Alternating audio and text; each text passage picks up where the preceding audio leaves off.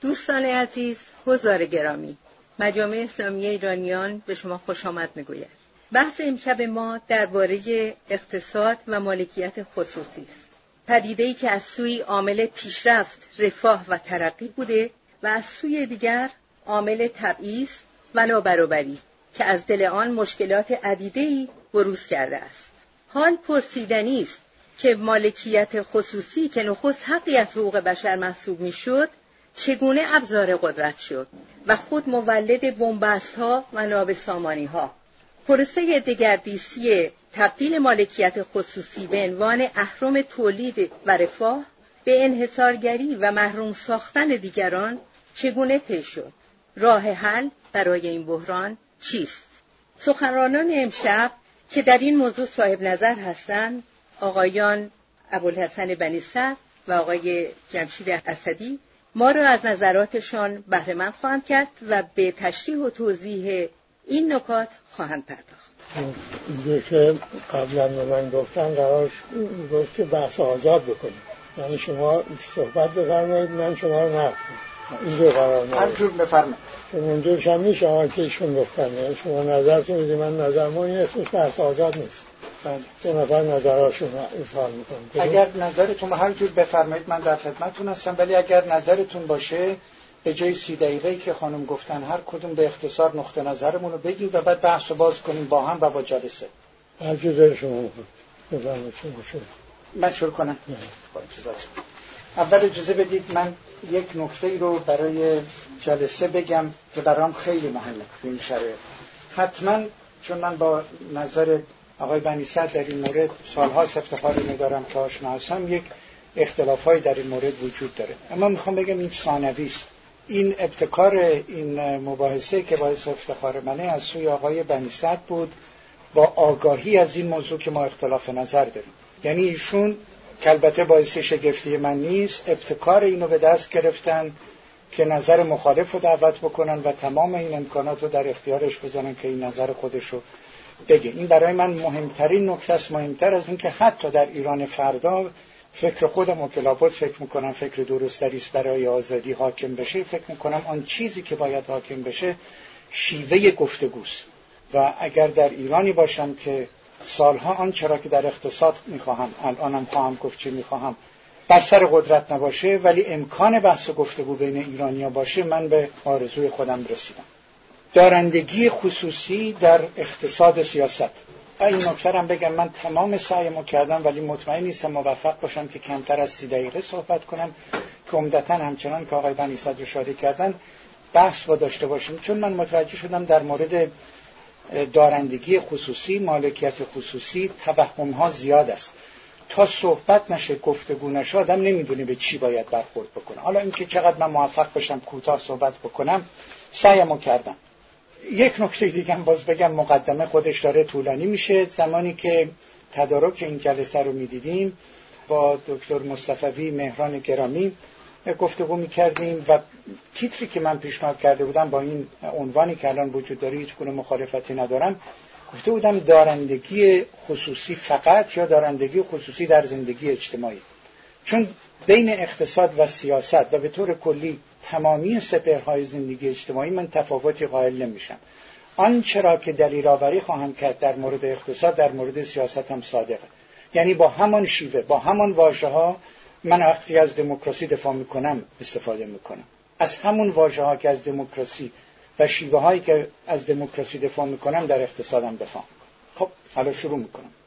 انسان ها منابع محدودی دارند برای برآوردن نیازها و خواسته های خودشون. خب چون منابع محدوده، مالکیت این منابع از پرسش های بنیادین زندگی اجتماعی. چرا که این منابع که معلوم بشه مالکیتش کیه تعیین میکنه که آدم ها چگونه با یکدیگر همکاری و رقابت میکنند برای اینکه اون منابع رو برای برآوردن نیازهای خودشون به کار ببرن. اقتصاد دانش به کار بردن بهینه و مناسب و کارای این منابع محدود برای پرداختن به آن اندازه که ممکن است از خواسته ها و نیازهای نامحدود انسانه. از همین رو دانش اقتصاد به این میپردازه که گونه‌های مختلف مالکیت منابع چه پیامدهایی دارد و چه امکانی برای همکاری و رقابت با آدم‌ها میده و چه پیامدهایی خواهد داشت برای برآوردن نیازها. البته اقتصاد هیچگاه نمیگوید چنین کنید یا چنان کنید. کسی که به عنوان وقتی تحلیل اقتصادی میکنه چنین چیزی میگه، خب شتاب زده عمل کرده. البته خود بنده کمترینم نظر دارم در این مورد، اما پیش از هر چیز باید آکادمیک علمی تا اونجایی که ممکنه برخورد کرد که گفت مالکیت خصوصی چه اشکالی داره، مالکیت عمومی چه اشکالی داره، چه پیامدی داره و من چرا موافق یک کدوم از اینا هستم. این همین آهنگ گفتگوی من امروز و صحبت من امروز همین است. نخست دارندگی یا مالکیت چیست؟ وقتی ما در مورد دارندگی صحبت میکنیم از چه صحبت میکنیم؟ 3 دارایی ما داریم. دارایی مادی، الان من چند دقیقه است که دارای 2 کتاب شدم، مادی است. یک نوع دیگه دارایی جانداره. خوشبختانه جاندار برده از میان رفته، دارایی برده، حیوان هنوز هست. و دارایی سوم دارایی فراورده های اندیشه است. اما حقوق مالکیت رو نمیتوان فرو کاهید به داشتن این دارایی ها، به صرف داشتن این دارایی ها، به ثبت داشتن این دارایی ها. مثلا در دفتر اسناد رسمی دارایی، حقوق مالکیت نه تنها در اختیار داشتن دارایی است، بلکه امکان داشتن و اجازه داشتن و پروانه داشتن این که اون دارایی رو نگه داره، آدم به کار بیاندازه، اجاره بده، واگذار کنه یا ببخشه، مثلا همچون ارث به فرزندانش یا به یک کار نیکوکاری. کسی که مثلا زمین داره، این کافی نیست و این یکی از بزرگترین ایرادایی است که ما بعد از انقلاب داریم. پیش از انقلاب خیلی کمتر بود، پس از انقلاب بسیار این مشکل رو ما داریم که در نهایت دارندگی شما رو زیر سوال نمیبرن، اما نمیتونید بخرید، نمیتونید بفروشید، مثل دارندگی بهایی ها. اما نمیتونید این معدن رو به کار بندازید یا اون معدن رو به کار بندازید، نمیتونید این خرید و فروش و اون خرید و فروش رو بکنید. در حالی که حقوق دارندگی چه میگوید؟ حقوق مالکیت چه میگوید؟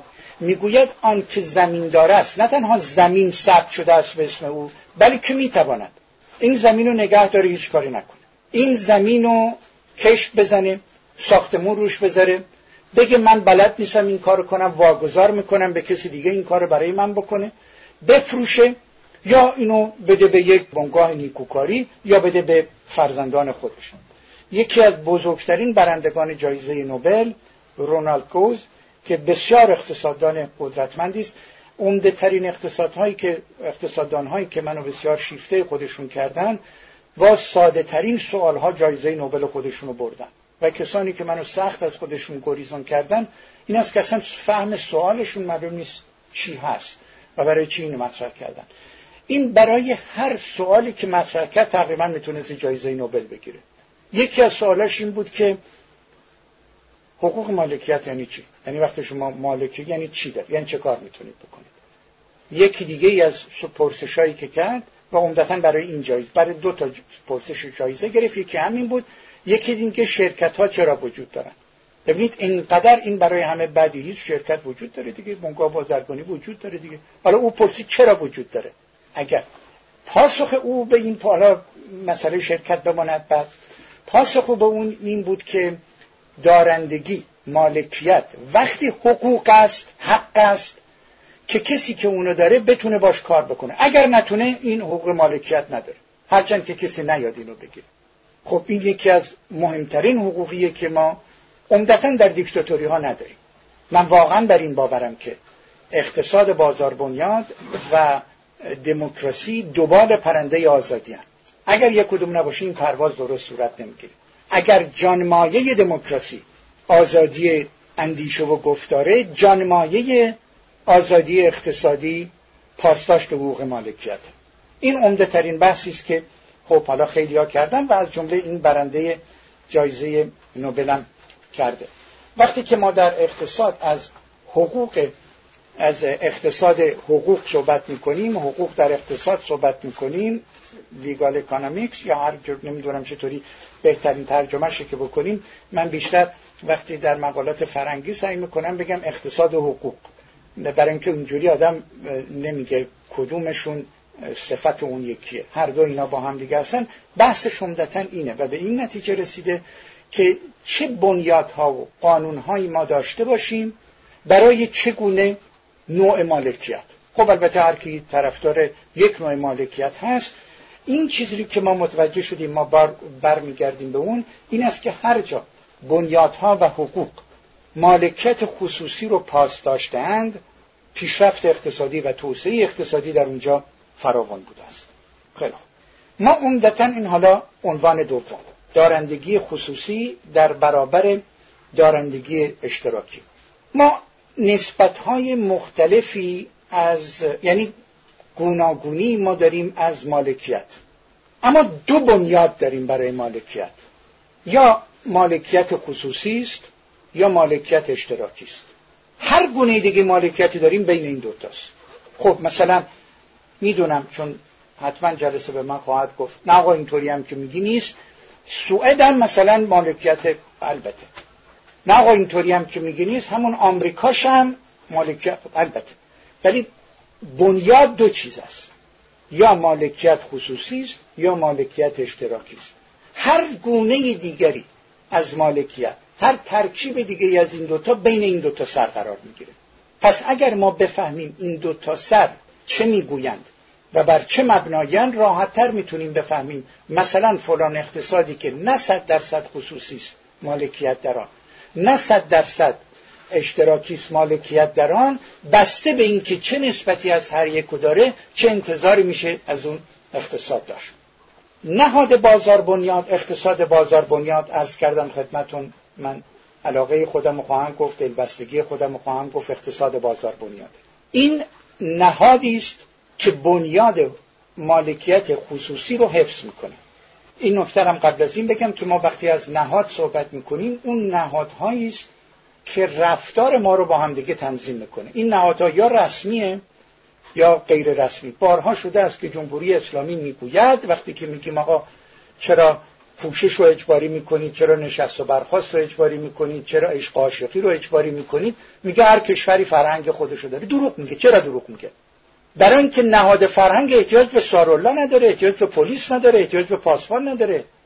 اون زمانی که در صدر انقلاب اسلامی نوروز و بد میدانستند، آتش از روی آتش پریدن و جوری پرستش خدای غیر الله میدونستن، مگه تونستن حریفش بشن؟ مگه پلیس رو فرستادن که مردم در خلوت خودشون اینا رو جشن نگیرن، اما چون فرهنگشون بود جشن گرفتن و موند. و او کسی که آخر از میدان به در شد جمهوری ولایی بود، نه مردم.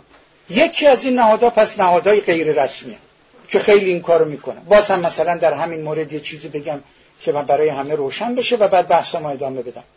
مثلا ما یه نهادی در ایران داشتیم که ببینید من فمینیست نیستم، ولی به نظر من احمقانه ترین حرفی که آدم میتونه بزنه، به خصوص برای یک معلم، که اگر بسیارم یک معلمی احمق باشه، بعد از چند سالی نمیتونه این حرفو باور کنه که بین دختر و پسر فرق، چون دست کم در سال چندین مرتبه ورقه‌ها رو صحیح میکنه. خب سال اول میگه نمره میانگین دخترها بیشتر شد، استثناء بود. بار دوم میگه من حواسم نبود. بار سوم خب دیگه بعد از 30 سال شما میگید آقا این حرف یاوه است که دارید میزنید، بین جنسیت‌ها تفاوت قائل میشید. البته من از این بابت به فمینیست نرسیدم به دلایل دیگه. در نتیجه این مقدمه رو آوردم که بگم الان مثال رو که میزنم خواهش میکنم وارد بحث فمینیسم و مردگرایی و زنگرایی و اینجور چیزا نشید.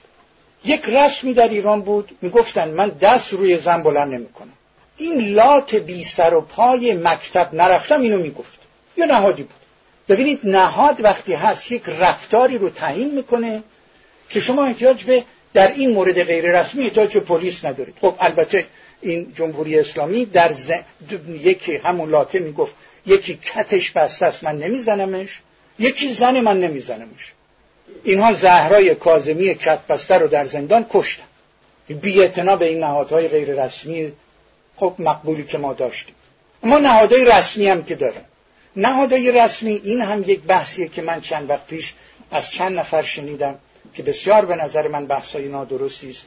یکیش آقای اشکبری، یکیش آقای دکتر خزعلی که میگفتن در حال، یک جوری دیگه هم آقای وزیر فرهنگ بود که مقیم لندن الان، آقای مهاجرانی، که ایشون هم گفته بود یک حرفی است که شیپور از سر گشادش میزنن که ما چون قانونگرا هستیم قانون رو زیر پا نمیذاریم، میخوایم از راه قانون همین قانون رو عوض کنیم. آقا این حرف نادرست است.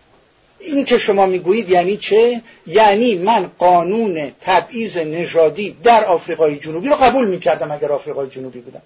فرق است بین قانون از مجلس گذشته، حالا هر مجلسی که دارن، و قانون مشروع همخوان حقوق بشر. فرق بین این دوتا. خب نهاد رسمی غیر از اون نهادهای غیر رسمی هم که گفتم که در ایران مالکیت خصوصی رو پس می‌دارد، نهاد رسمی اینو از بین برد در جمهوری اسلامی و در صدر انقلاب. من یک مقاله نوشتم به نام 53 نفر پیش از 53 نفر، 53 پیش از 53.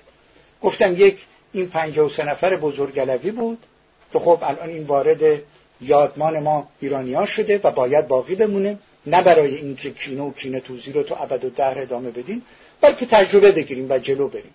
اما یه 53 نفر دیگه هم شد و این 53 بنگاه ایران و مالکیتش رو برداشتن، همینجوری قانونم گذروندن، چندین قانونم گذروندن. این نهاد رسمی، قانون رسمی مالکیت خصوصی رو از بین برد. پس ما برای اینکه مالکیت خصوصی رو داشته باشیم در نهاد بازار بنیاد، احتیاج هم به نهادهای غیر رسمی داریم هم به نهادهای رسمی. این مال مالکیت خصوصی که وضعش اینه الان در ایران. اما مالکیت اشتراکی، مالکیت اشتراکی نهادش دولته. اگر اون مالکیت خصوصی نهادش بازار بود، چنانچه در دموکراسی نهادش مجلسه، نهاد آزادی اقتصادی هم بازاره. مجلس خیلی زیباست، اینطوری که ما در فارسی اسم گذاشتیم مجلس. مجلس همون جایی که نماینده ها رو میفرستیم، هم اینجا مجلسه. این نهاد آزادی سیاسی. نهاد آزادی اقتصادی بازاره که بر پایه مالکیت خصوصی هم. نهاد مالکیت دولتی، نهاد مالکیت اشتراکی کدام است؟ دولتی که تعیین میکنه که مالکیت مالکی باشه و عمدتاً مالکیت رو از آن خودش میکنه به اسم اینی که مال جمع. صنعت ملی یعنی چی؟ صنعت ملی یعنی چی؟ من ملت فکر میکردم یعنی ملی، فکر میکردم یعنی از ملت آمده، ملت هم فکر میکردم یعنی من و شما. حالا مدتی فهمیدم که ملت یعنی دولت. من میدونم الان ریسک بزرگی میکنم اینجا این حرفو میزنم، ولی استدعا میکنم این بحثو امروز نذاریم، بذاریم یه بحث دیگه، چون بحث مهم می‌داریم. خب ملی کردن صنعت نفت هم دولتی کردن صنعت نفت بود. البته که ما ترجیح میدیم دولتی که صنعت نفت و دولتی میکند نخست وزیرش مسئولش مصدق باشه تا آقای زنگنه و دوستان، ولی خب دولتیش دیگه در هر دو زمین. ملی یعنی سهامش مال من و شماست، نداریم ما همچین چیزی. پس عمدتاً مالکیت اشتراکی یعنی نهادش یعنی مالکیت دولتی میره در اختیار دولت. در تمام بدون استثناء در تمام نظام‌های غیر دموکراتیک، یعنی هر جا که مالکیت خصوصی، به این عبارت بگم که دقیق تره، هر جا که مالکیت خصوصی ممنوعه به لحاظ سیاسی اونجا دیکتاتوریه. البته هستن دیکتاتوریایی که مالکیت خصوصی رو تا به آخر ممنوع نکردن. خیلی یه نکته دیگه بگم بعد وارد بحث سوم بشم.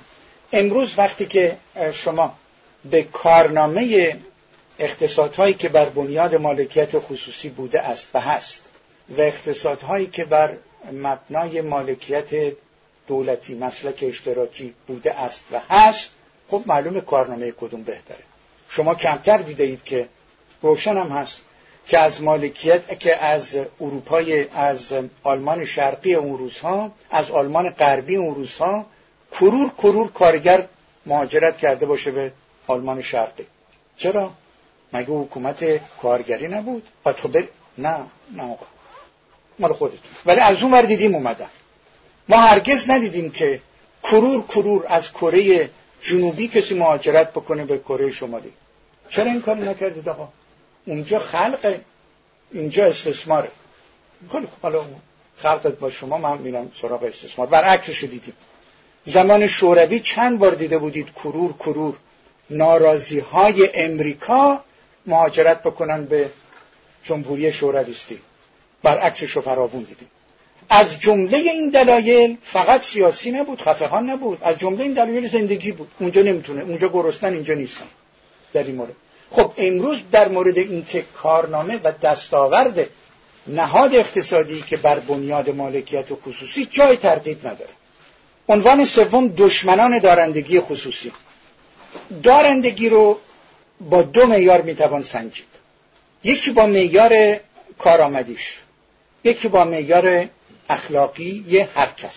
از لحاظ کارآمدی که عرض کردم جای شک و شبهه نیست که هر وقت که این دو رو در برابر هم گذاشتیم و مقایسه کردیم، سربلند اقتصاد بر پایه مالکیت خصوصی برآمده است و مردم هم اونجا رو ترجیح دادن. گیرم قرم بزن. ولی ما مهاجرت ندیدیم. خب اینا ما درآمد سرانه رو ما هم مقایسه میکنیم. دارندگی از یه لحاظ دیگه میسنجنش، اخلاقیه. این است که فراوون میبینیم. اختلاف ثروت رو دیدی او چقدر داره، او چقدر داره. دیدی که دارو. این آمریکای شما رو ما دیدیم. رفته بودم لس آنجلس، تو خیابون دیدم آدم خوابیده. همین فرانسه‌تون برو فلان جاک ببین کنار خیابون خوابیده. اخلاقی از معیار خودش. یعنی نمیگوید که آقا بحث اقتصادی است.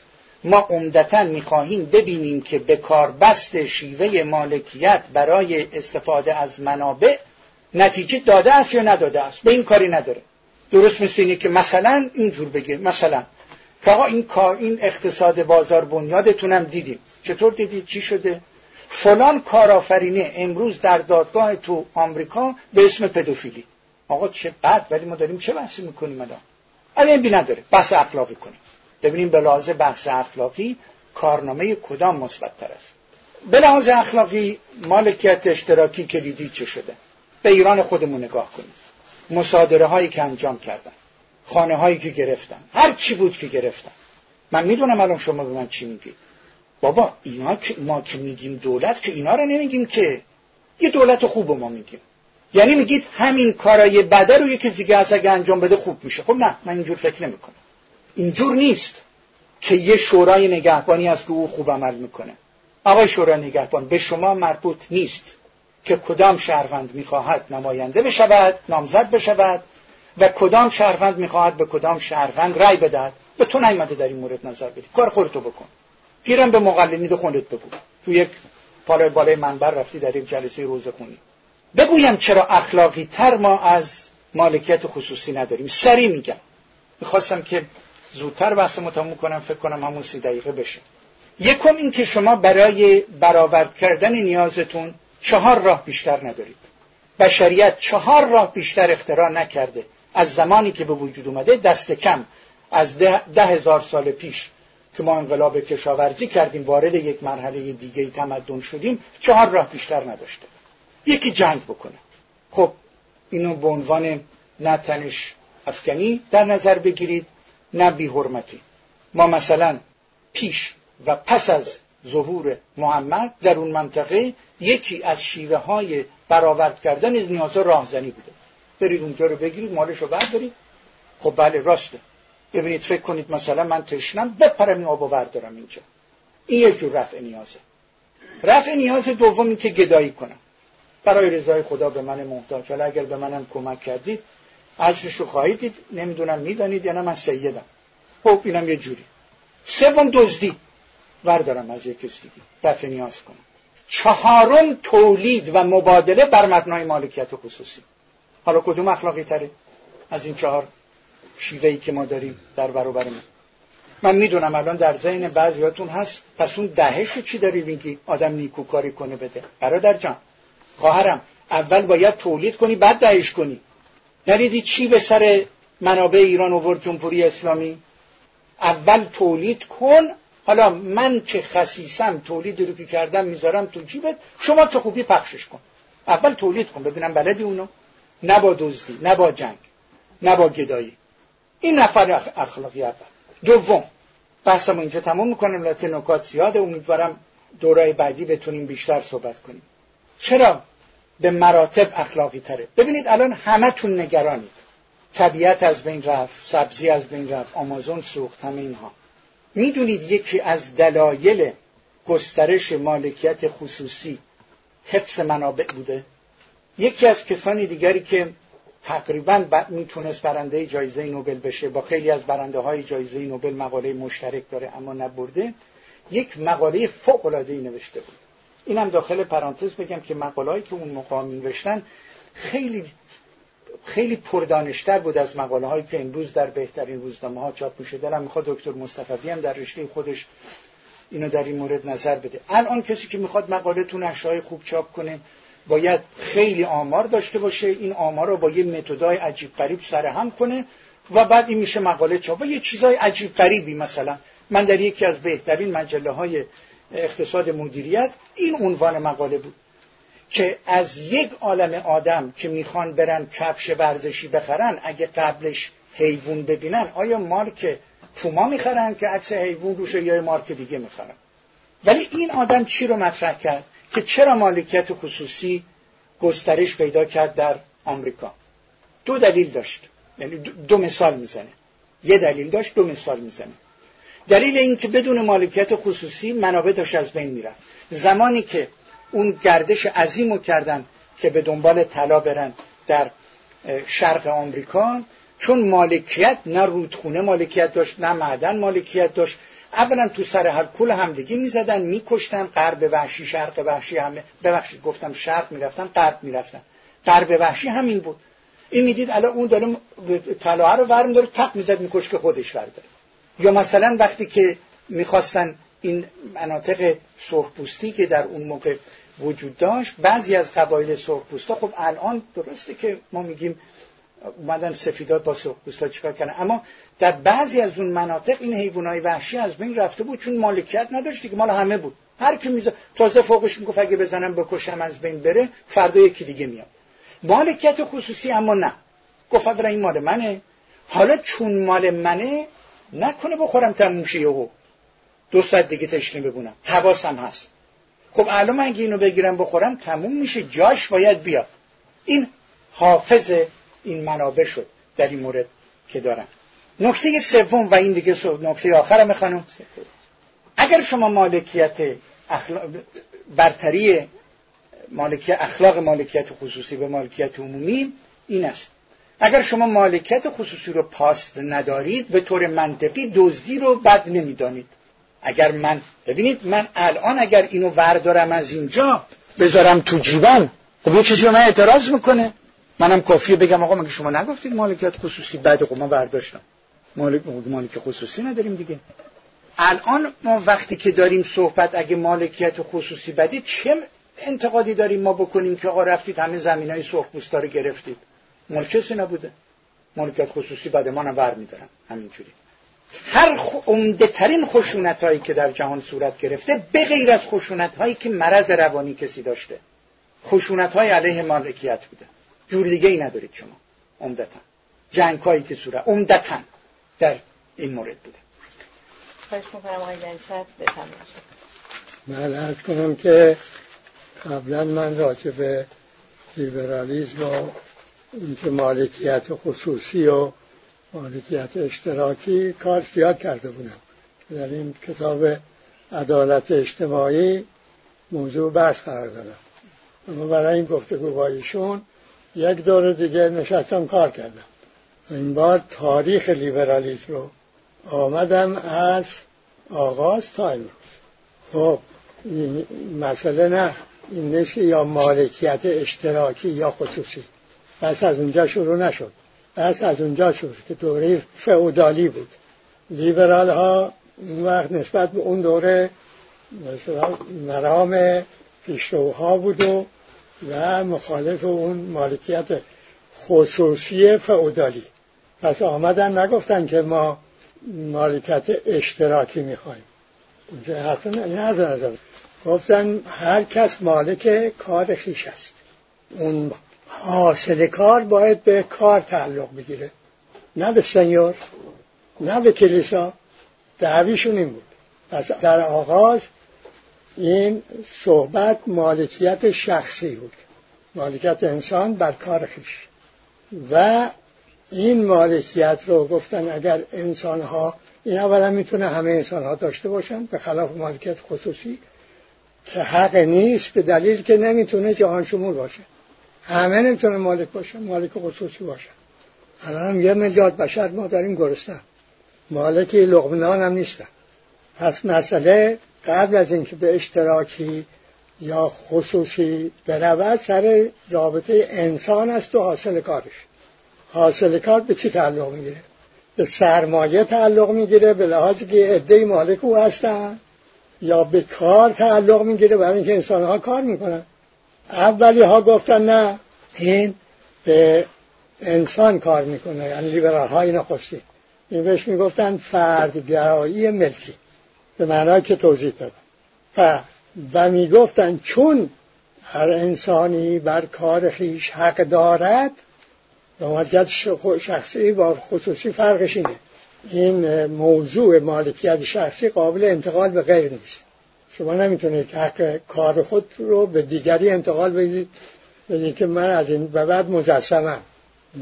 شما خودت باید کار کنید. پس برای اینکه من بتوانم کار کنم باید امکانات در اختیار من باشه. پس از اینجا میاد توزیع عادلانه امکانات در سطح جامعه. این چگونه انجام بشود، این موضوع بحث در عدالت که بعضی میگن این ترتیبی که ایشون گفتن مالکیت خصوصی، بعضی هم رد میکنن. حالا به اونا میرسیم. حالا عرض کنم به شما، اون زمان میگفتن برای اینکه هر کسی بتوانه موجود مستقلی باشد میباید که صاحب کار خودش باشه و امکانات هم داشته باشه که این کار کنه. و این میگفتن وضعیت طبیعی و مطلوب فرد این وضعیت. این در آغاز اینجور. خب حالا بعد این لیبرال ها شدن خودشون دولت. حالا دیگه لیبرالیسم هاست و قدرت بخواد روی حرفای قبلی باشه، با قدرت جور در نمیاد. پس ما یک دوران داریم، در این دوران از خود بیگانه شدن اون نظریه نخستینه، میاد تا جایی که میگوید نه تنها این مالکیت خصوصی حاکم بر مالکیت شخصی است، بلکه کسانی که ندارن حتی از حق حیات محرومن. زنان که اصلا انسان به شمار نبودن، تابع مرد به شمار بودن در اون دوران، اونهایی هم که نداشتن اونها به قانون طبیعت سپرده می شدن. اینو بهش می گفتن که یعنی اون در این دوره که حالا دیگه ایدئولوژی اکثریت حاکم دولت مدار هاست، می گفتن این نظریه مالتوس پیدا شد که افزایش جمعیت تصاعدی است، افزایش امکانات غذایی حسابی است و این یه روزی بشر نان برای خوردن نخواهد داشت. اون یکی هم نظریه داروین فرمایش فرمودن که البته بر مبنای همون نظریه مالتوس، انتخاب اسلح. و لیبرال های اون دوره گفتن این معناش این است که طبیعت به اندازه‌ای که میتوانه غذا میده. حالا اگر شما جمعیت اضافه کردید، جمعیت اضافه غذا پیدا نکرد، طبیعت اینها رو مرخص میکنه. شما گمان نکنید اینا فقط نظریه بود، خیر، اینها به عمل در آمد. در 1810 این چیزا اوایل قرن 19 بله در آیرلند که غذاشون اون زمان عموما سیب زمینی بود، محصول بد شد، سال بعد بدتر شد. خب حالا یه بنابر قانون اخلاق حقوق انسانی باید به اینا کمک کرد که از گرسنگی نمیرن، ولی بنابر این لیبرالیسم نباید به اونا کمک کرد. دولت لیبرال همین کار کرد، نه قیمته ها رو گفت نباید تثبیت کرد، خب اینو بازار تعیین میکنه. عرض کنم به شما این که باید کمک غذایی رسون، نه نباید رسون.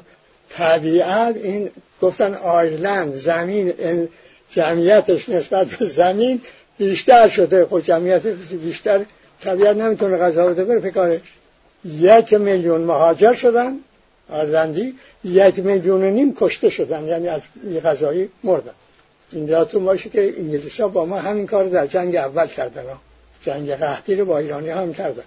خب حالا در این دوران مالکیت شخصی تنها در قلمرو اقتصاد نبود، مالکیت خصوصی در قلمرو سیاسی، اجتماعی، فرهنگی هم بود. به این ترتیب میگفت که کسی که مالی ندارد، زمینی ندارد، این خودی چه علاقه داره به سرنوشت کشور؟ اینا حق رأی دادن ندارن. زنها هم که تابع مردن، اونا که اصلا استقلال ندارن، اونا هم که اصلا حق رأی ندارن. پس شد اونهایی که ثروت دارند اونها حق دارن رأی بدن. زنها ممنوع و بی زمینها هم ممنوع. این از لحاظ سیاسی. از لحاظ قلمرو فرهنگی هم که افراد عادی که ابداع و ابتکاری ندارن، این اصلا ضد فرهنگ، اینه که چیزی نداره چه فرهنگ حالش میشه. فرهنگ رو نخبه ها ابداع میکنن، ابتکار میکنن. افراد متوسط هم خیلی هنر کنن، اونها رو بهش عمل کنن. خب این که از لحاظ فرهنگی پس اون مالکیت شخصی اینجا هم انکار شد. اون در سیاسی که انکار، اقتصادی هم که انکار شده بود. عملا در هر 4 بود این مالکیت به اصطلاح خصوصی حاکم شد بر مالکیت شخصی. خب ولی این دیر نپایید، برای اینکه به تدریج این دو قدرت کارش اینه دیگه، مرامی که میگیره به خدمت یه تو خالی میکنه، خالی خالی خالی، بعد میبینه هیچی نیست. کار به جایی رسید اینجور که خالی شد تا اینکه این نخست وزیر فرانسه بود و خیلی گردن کلفتی هم بود و واقعا من احساس میکنم که خالی هیچ چیزی نیستم، کسی نیستم. اون زمان لیبرال های اون دوره گفتم خب ما لیبرالیش کارش کرده دیگه، الان حرفی نداره برای گفتن. خب چیکار کنی پس؟ اعصاب لیبرال شروع کردن به آب شدن، کوچک شدن و ایشون گفتن که مالکیت خصوصی سبب حفظ منابع شده. نه جونم، مالکیت اولا در امریکا همین مالکیت خصوصی پدر منابع نفتی رو در آورد. ثانیاً در انگلیس برای اینکه زمین‌های کشانی که داشتن روش کار می‌کردن و اینا آمدن به عنوان اینکه باید اینا رو محصور بشود، 2 بار قانون گذراندند، قانون محصور کردن زمین. 1/4 بهترین زمین‌ها رو به طریق قانونی دزدیدند در انگلستان. خب حالا که کار به اینجا رسید و میان توهی شده، چه باید کرد؟ اینکه خشونت، اتفاقا همین جنگ سر اینکه کی مال منه مال اونه، همون وقت خیلی به این نتیجه رسیدن که این زیر سر مالکیت خصوصی است، شما برای تصرف منابع داری جنگ میکنید. پس گفتن خب باید یه فکر بکنیم که این هم از این بحران بیایم بیرون، از بحران به اصطلاح خالی شدن مرام، هم این که گفتم گلادستون بود که گفت احساس کوچی میکنه. اون فقیرها، زنها اکثریت بزرگ دیگه و بی چیزها، حالا مرامهای رقیب پیدا شدن، هم در چپ لیبرال ها هم در راست لیبرال ها. پس اون فقیرها و زنها رفتن به این طرف مرامهای چپ. اینا لیبرال ها دیدن اون چیز از دست دادن و اون برابری هم که اول معتقد بودن حالا که شده نابرابری، چه باید بکشون کرد؟ سوال حالا از اینجا به بعد بنابر اون که از ایشون شنیدم وارد میشم ببینم که در چه چیز با هم موافقیم. و از آزاد برای اینه که ببینیم در چه چیز موافقیم، در چه چیز موافق نیستیم، که در اون چی که با هم موافق نیستیم بحث کنیم. در قلمرو سیاست به نظر من رسید که ایشون هم موافقن، البته این اجماعی الان در جامعه های دارای دموکراسی بر اصل انتخاب، که اصل مالکیت شخصی است. یعنی هر انسانی به عنوان شهروند حق دارد بر حاکمیت. رأی دادن نتیجه این حق است. اگه اونو بگیم مالکیت شخصی میشه مالکیت خصوصی، این تابع اونه. یعنی اگر دولتی دخالت در انتخابات کرد، به قول ایشون اون گفت که آقا من اینا رو تصویب کردم شما بیاد به اینا رأی بدید، این انتخابات باطله. انتخابات وقتی صحیحه که هر شهروند طبق حقی که داره بر حاکمیت رأی بده. حالا این که آیا این رأی که میده انتقال حاکمیت درست یا غلط، این یه بحث طولانی است. بسیاری میگن نادرسته، برای اینکه شما حق رو نمیشه انتقال داد به دیگری.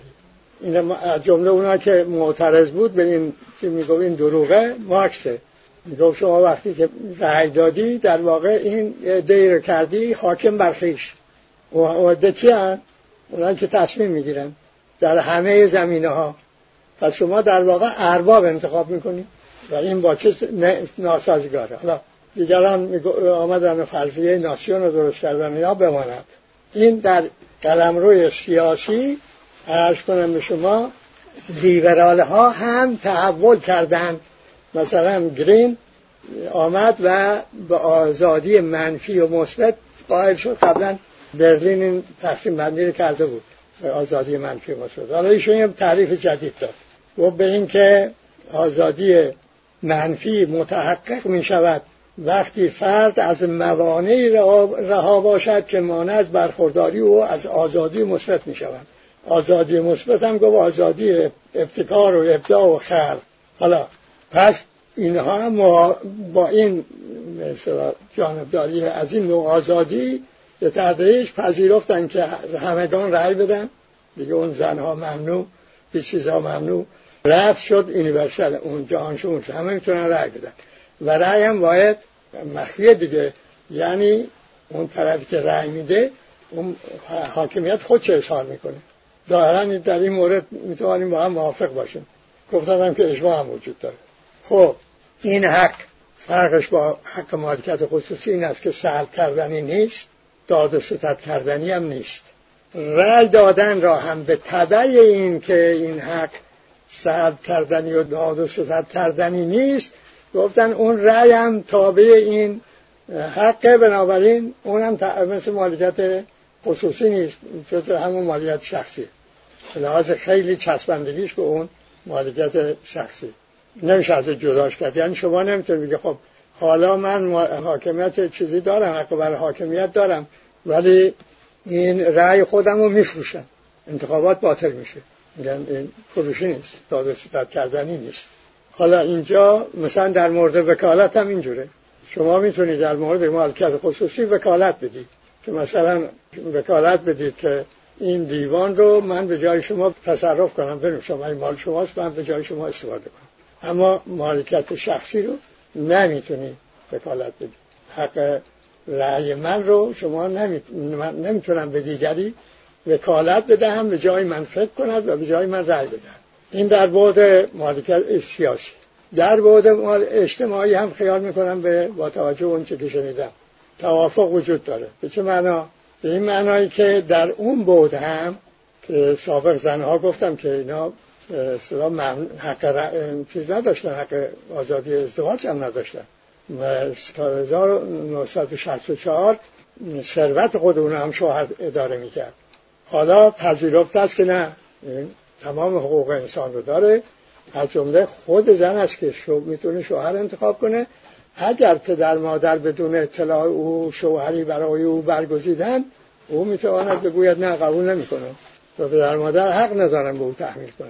در اینجا هم هر انتخابی تابع این حق اولیش که مالکیت بر خویشه و کار خویشه. خب عرض کنم که بعد میاد در قلمروی فرهنگ. باز بنابر اون چیزی از ایشون شنیدم، قبلا خودم این متن تهیه کرده بودم. اینجا اون زمان که این لیبرالیسم نخبه‌گرا بود و بقیه مردم رو عوام کل انعام میدونست و فاقد فرهنگ، اون حالا سر آمده، حالا پذیرفته است که هر انسانی فرهنگمنده. و یه زمانی هم لیبرال‌ها مخالف کلونیالیسم بودن، استعمار بودن، ولی از یه زمان به بعد موافق شدن. نه تنها موافق شدن، گفتن اون مستعمرها هر چی دارن مال چیزه، اون قدرت متصرفه. در مورد این فرهنگ هم این تحول شد، هر انسانی فرهنگمنده. فرهنگ ها وجود دارن، یک فرهنگ خاص که باید به کل بشر تحمیل بشود نیست، غلطه. و اون چه که خلاقیت فرهنگی است به اون خلاق اون متعلقه.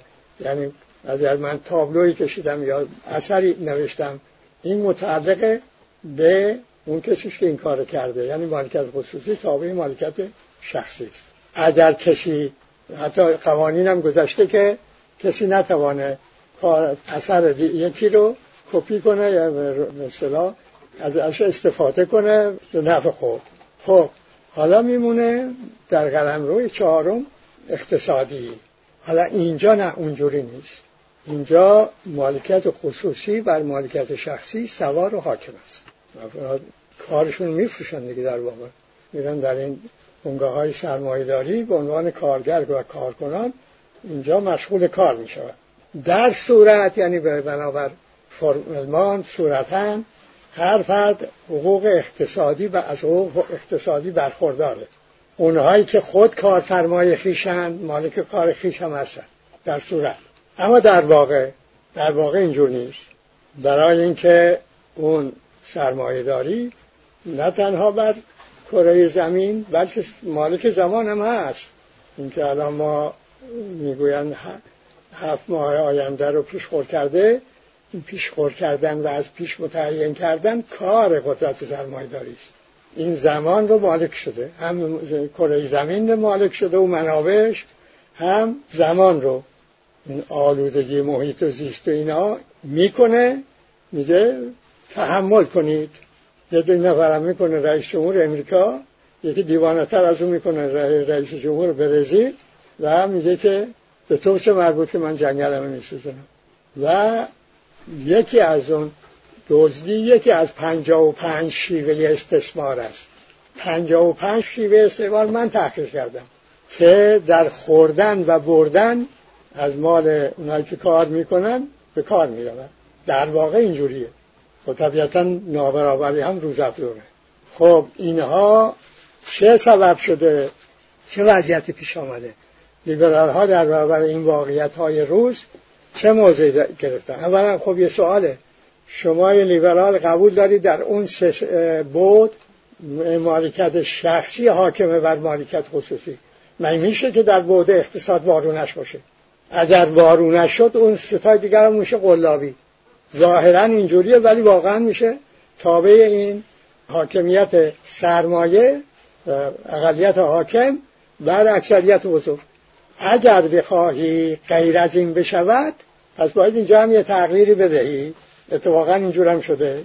یعنی لیبرال ها از جمله اونها راغوت، من درست تلفظ میکنم، این آقای فیلسوف امریکایی یا نه که لیبراله معلومه، آقای کلینتون بهش جایزه نشان علمی داد و گفت این بزرگترین فیلسوف قرن 20. خب چی میگه این آقای فیلسوف؟ کتاب نوشته راجع به عدالت. این در ترجمه مقدمه ترجمه فرانسوی کتابش میگوید که 5 نوع ما سامانه یا نظام داریم. یکی نظام این که بازار تنظیم بکنه، به صفر بگذار بکنه، دولت دخالت نکنه. یکی نظام سرمایه داری با دولت مداخله‌گر که تنظیم بکنه، کم و زیادی ها رو مواظب باشه، از ناعدالتی های نابرابری های غیر قابل تحمل رو تعدیل کنه.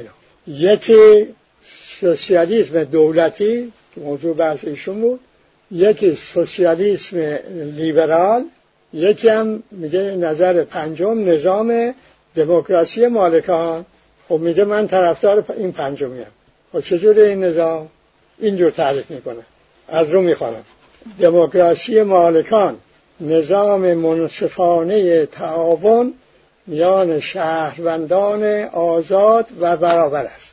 بدین سان نهادها هم از آغاز باید تمامی وسایل تولید و منابع را نه در اختیار یک اقلیت که در اختیار تمامی شهروندان بگذارند و بدین کار مداومت ببخشند، به ترتیبی که در زندگانی اجتماعی شهروندان بر همکاری و تعاون کامل با یکدیگر توانا بگردند. بنابراین باید زمان به زمان مالکیت سرمایه و منابع توزیع بگردد.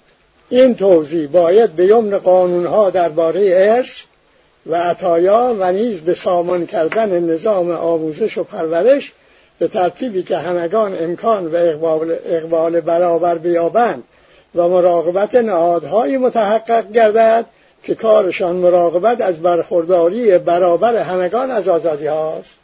پس به این ترتیب ایشون در اون چی که مربوط می شود در این دموکراسی و نظام مالکان، نظام دموکراسی مالکان، بنا رو میگذاره بر مالکیت شخصی، کار تولید به کار تعلق میگیره، برای اینکه همگان بتوانند کار کنند و حاصل کار به اونها برسد. میگه این منابع باید به طور مداوم توزیع بشود. خب تنها اونیش، لیبرال های دیگری هم پیدا شدن.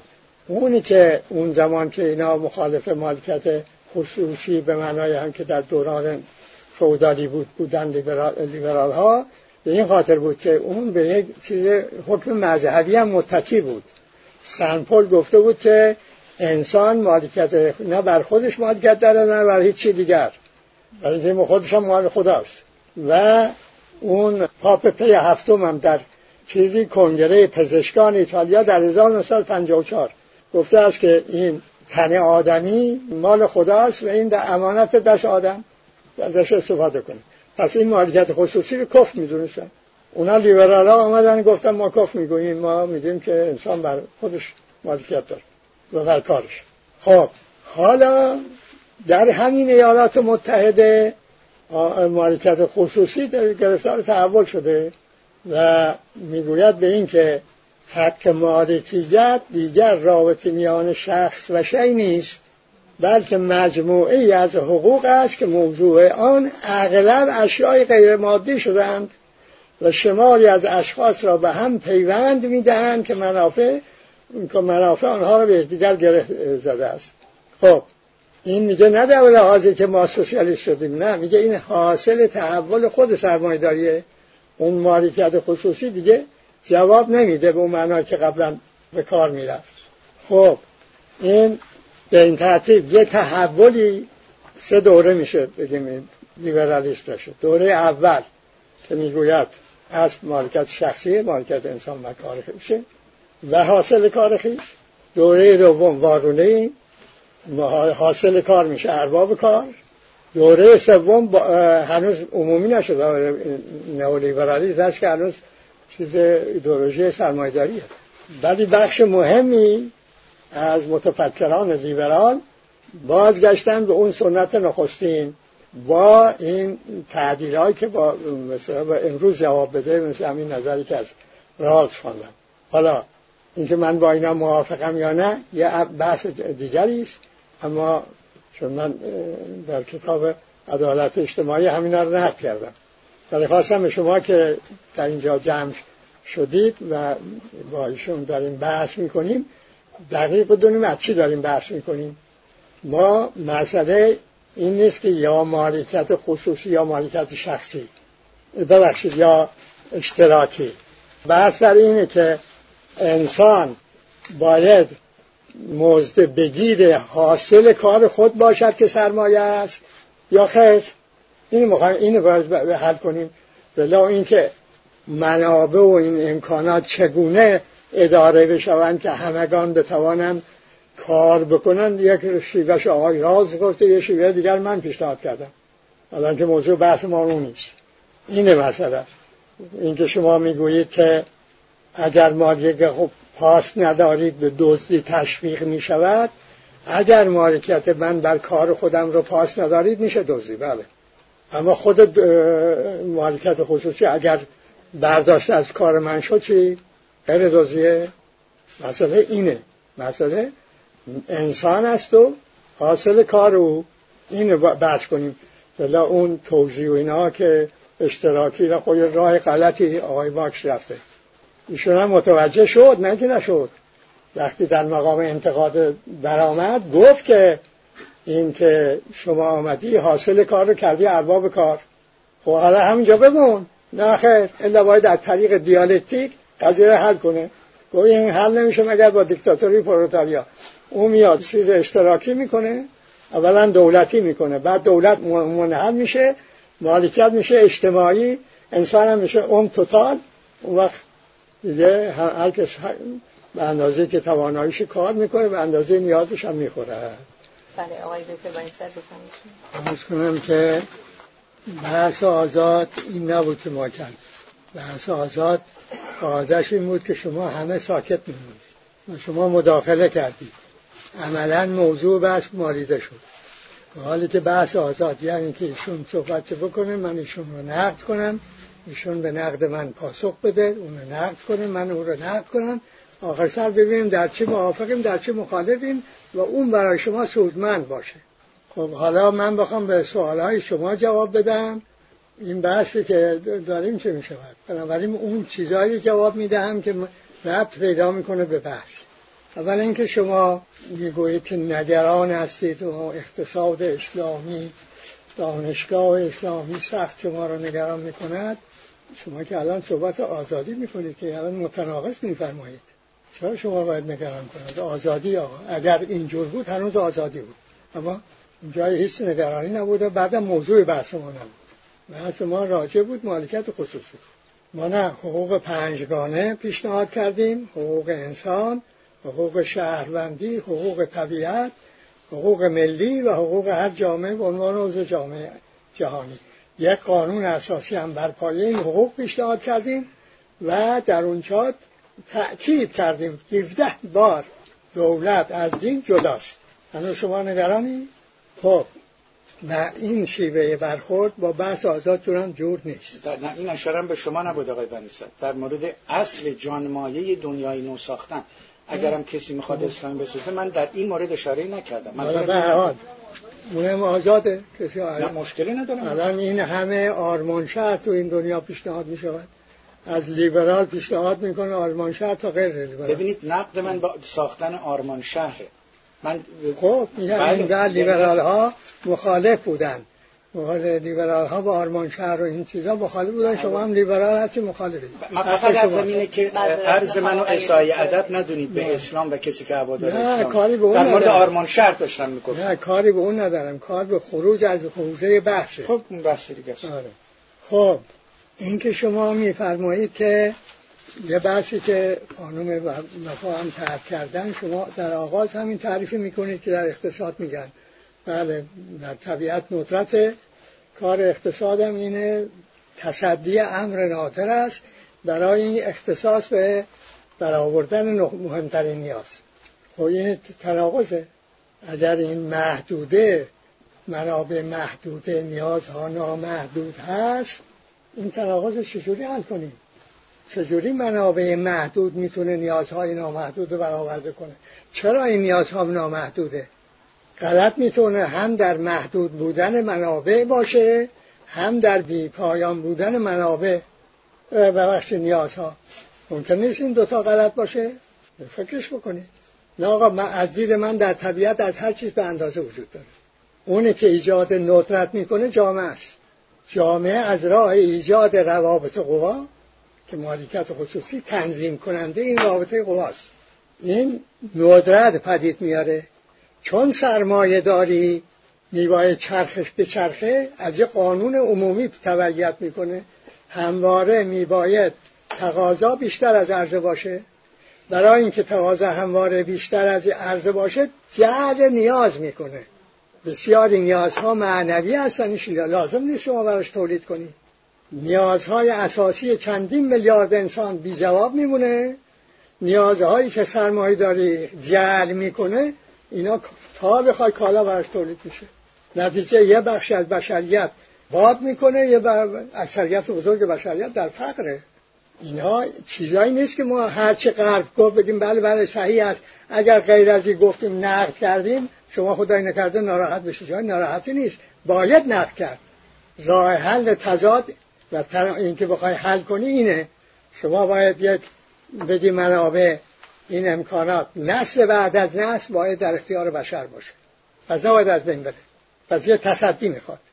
دو، این نیازها میباید اون که اساسی است برای انطباق داره با حقوق انسان، با حقوق شهروندی او و با حقوق طبیعت. این تولید کالا یا خدمت برای برآوردن این چنین نیازها. ولی اونجا شما بخواید برید که نیازها نامحدود با منابع محدود، یعنی که آخر سر میرسه به انفجار دیگه، میرسه به پایان زندگی در روی زمین. عرض کنم به شما باز در اینجا یک تناقض دیگری در سخن شماست و اون این که میگویید که نابرابری از آزادی پدید میاد. بله، در لیبرالیسم این نزاعه بین برابری و عدالت، چون یک زمانی هم طرفدار عدالت بودن هم طرفدار برابری. خب اما آزادی یعنی که هر کس هر کاری میخواد انجام بده. خب یکی بیشتر کار میکنه، یکی کمتر کار میکنه. به قول ایشون میره استادی دانشگاه، اون آقا میره دنبال پول در آوردن، اون میشه از جهت پولی با ایشون نابرابره. البته این نابرابری صحیح نیست. این نابرابری اگر موضوع یکی بود نابرابری محل پیدا میکرد. بلا شما هم با اون نابرابرید، چون شما استادید اون ایشون نیست. نابرابری وقتی است که شما هم دنبال مال رفته باشی، او از یه امکاناتی برخوردار بوده باشد که شما رو مانع بشوند که شما از اون امکانات برخوردار باشی، اون آقا دارا بشود شما فقیر. این میگن نابرابری. بلا یکی میرود هنرمند میشه، یکی میرود پزشک میشود. این دوتا با نابرابر، نه، این نابرابری محل نداره اینجا. اما اونا گفتن خب چجوری حل کنیم این مسئله رو؟ این برای آقا رالز هم طرح شد که خب این با اینکه این نظرش خوندم برای شما که خب این چجوری حل کنیم این نابرابری رو و آزادی رو. خب لیبرال ها میگن برابری رو قربانی کنیم، اصل آزادی مهمتره. هم کارم کردن. رالز هم میگه در جای اگر، میگه این طرحی که من میدم این تزاحم به جای تضاد به جای خود، حتی تزاحم بین برابری و آزادی پدید نمیاد با طرحی که ایشون میگه. اگر پدید آمد آزادی رو باید حفظ کرد. خب حالا همینه، شما وقتی توجه یک تناقض مهمی این لیبرال ها نفرمودن، برای اینکه اون آزادی به محض که شما برابری رو قربانی کردی برای حفظ آزادی، این آزادی سبب می شود اونهایی که توانایی دارن، حالا میگیم توانایی، از دید من روابط دارن، در روابط قوا جای ممتازتری دارن، به قول آقای شفیعی اون 1% صاحب 99% امکانات بگردن، اون آزادی را هم از همه بقیه دریغ کنن. کردن. این تناقض ندیده. شما این تناقض حل کنید. 2 تا تناقض حالا گفتم، یکی اون منابع و نیازهای نامحدود، یکی این تناقضی که خب این تا کجا میره، این نابرابر حفظ آزادی و نابرابری آزادی می آورد، این تا کجا میره.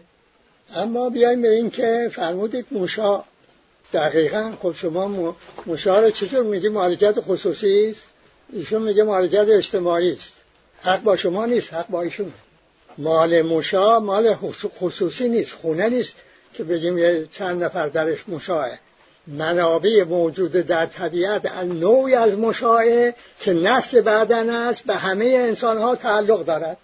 باید جوری از او بهره برداری بشود که همه در اون بهره برداری حقشون رو دریافت کنن و این نسل‌های بعدی هم قربانی نشوند. منابع فرق می‌کند. ممکنه من و شما در یک چیزایی با هم شریک باشیم، مشابه باشیم، مثل یکیش خانه است. ممکنه یه اتومبیل با هم بخریم که به نوبت مثلا یک روز در میان ازش استفاده کنیم، مشابه. این چیزایی است که به اصطلاح به مالکیت فردی در میاد، یک چیزایی هست که به مالکیت فردی در نمی آید. اون مشاهده که مالکیت فردی در نمی آید، بنابر نظر ایشون، نه بر نظر منها، مالکیت اجتماعی است. خب حالا شما اینو قبول میکنی؟ اون وقت این بحث برمیگرده به اینکه خیلی خوب، اگر این منابع موجود در طبیعت، محیط زیست، اینها متعلق به همه هست، نسل بعد وصل به مالکیت فرد در نمی آید، اون وقت رابطه با این چجوری تنظیم میشه؟ مبنا رو بر مالکیت شخصی بگذاریم که هر کس حاصل کار باید به او برسه، یا به مالکیت خصوصی بگذاریم بگیم بله. بعضی هم گفتن مثل همین آقایان که ایشون اسمش آورد، اول که گفتم نظرش چه بود، ولی آخرا هی تحول فرمود. آخر سر گفت که بله، انجیل گفته که این کل زمین و آسمان ها به انسان ها تعلق دارد. و بله، و بنابراین در این روی این زمین هر کس به اندازه که کار میکنه از این حاصل کار معلوم میشه. بعد آخر سر گفت که ها، ولی خدا که نگفت که این همه زمین به حال خود رها بشه. پس هر کی رفت اون زمینی رو آباد کرد اون شمالو. بعد که گفتن آقای فیلسوف، این که شما آباد کردی، حق استفاده کردی، آباد کردی، بردی، مالک زمین از کجا شدی؟ دید این تناقض داره. بعد گفت ها، این پول مسئله رو حل کرده، با پول میشه اینا رو این تو این چیز آوردن با منابعش، اینا رو میشه با پول خرید فروش کرد. بنابراین کسی میتونه پول داشته باشه این زمین ها رو بخرد، میشه مالو. آقا اگر چیزی مشاع قابل خرید نیست، به مالکیت فردی در نمی آید. آقایی که خودش میگفت من تو تناقضش، و هنوز این تناقض رو لیبرال ها نتوانستن حل کنن. گفتم که جان لاک آمده میگه اینجوری حلش کنیم. خب میفرمایند که اقتصاد بازار بنیاد همکاری است، و از اون ورم میگه که رقابت، به جوابشو میگه رقابت یعنی همکاری. اتفاقا لیبرال ها میگه که تزشون اینه، میگه بازار باید که جایی باشه انسان ها برن اونجا دنبال نفع شخصی شد، هر چه حریص‌تر و با هم برخورد کنن، نفع عمومی در اینه. رقابتی که نمیشه با همکاری آشتی داد. که اونایی که شما میفرمایید همکاری شبکه جهانی است، جونم، شبکه ماورای ملی جهانی است. این نمیگوین همکاری. آقا در ایالات متحده نشسته میخواد چینی را استثمار کنه، میبره سرمایه رو اونجا، به اون وضعیت ذلت، همین اپلی که فرمودید که در خود امریکا اعتراض کردن آقا این چه استثماری تو داری از این کارگر چینی میکنی؟ اینا هر چیز اسمشو بذاریم ببریم. ماورای ملی است، کارش این است که بر تمام نیروهای محرکه جهان رو به انحصار بیاره. بزرگترین مخربی که تاریخ به خود دیده سرمایه‌داری است. حالا همینا گفت دستشونه. مخربترین نیروهای محرکه سرمایه‌داری است. در حال حاضر 10 برابر کل تولید جهان، کل تولید ناخالص ها، سرمایه در بازار فراورده های مشتق در کار این کار سرمایه‌داری است. حالا همینا قرار بود که در کره زمین به کار می افتاد، بسا امروز کسی گرسنه در جهان نداشتیم. و من چقدر وقت دارم؟ 3 دقیقه دیگه. 1 دقیقه هم قبلا داشتم. بله. عرض کنم به شما، پرسیدم که راهکار خود من چیه؟ گفتم که من راهکارم اینه، مالکیت شخصی و کار به مثل حاصل کار به کار تعلق میگیریم. حالا چگونه این رو سازمان بدهیم؟ این رو بر پایه اون حقوق 5گانه سازمان بدهیم، به ترتیبی عمل بشود که طبیعت به تولید حقوق طبیعت رو هم برآورده کنه، حقوق انسان هم تضاهم نداشته باشه، با حقوق شهروندی و جامعه هم و حقوق ملی هم بکنه و حقوق جامعه بین المللی هم رعایت بکنه. این سازمان تولیدی نه از نوع اشتراکی دولتی است و نه ما اینا که اینجا با شما صحبت کردن هیچ کدوم اشتراکی نیستن. طرفدار مثلا مالکیت دولتی اشتراکی من ندیدم از اونایی که صحبت کردن همچه نظری داشته باشن. ایشون هم که گفت مالکیت اجتماعی. بنابراین نه، ما میدونیم که قدرت، چیزی که از دید من مارکس اشتباه کرد این بود که خیال قوانین قدرت رو درست نمیشناخت.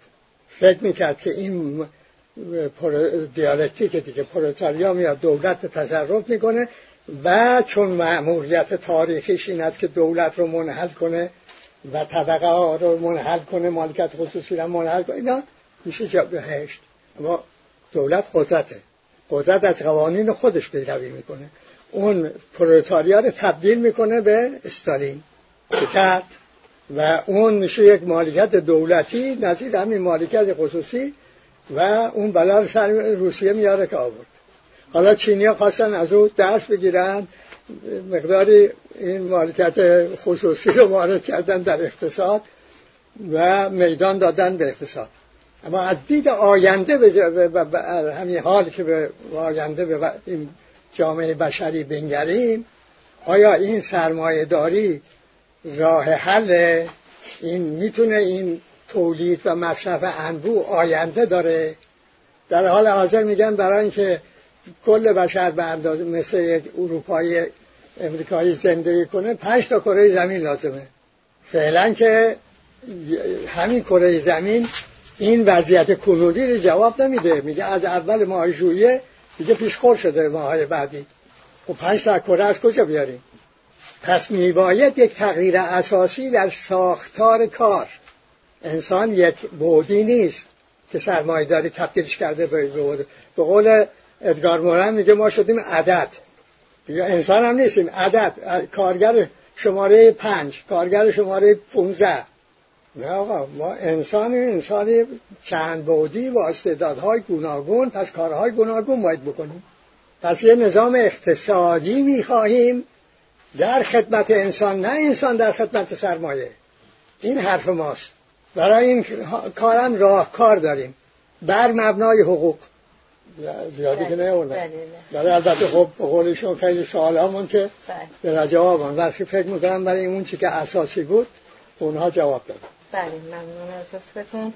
آقای دکتر اسدی، شما 10 دقیقه فرصت دارید. من ضمناً یه خواهش داشتم که اگر امکان پذیر بود و سوالات آقای جعفریان و آقای مظفری رو امکان پذیر بود که در خلال صحبتتون پاسخ بدین، اونم من ببینید اجازه بدید از جلسه بپرسم. الان فرمایشاتی آقای بنیصدر کردن،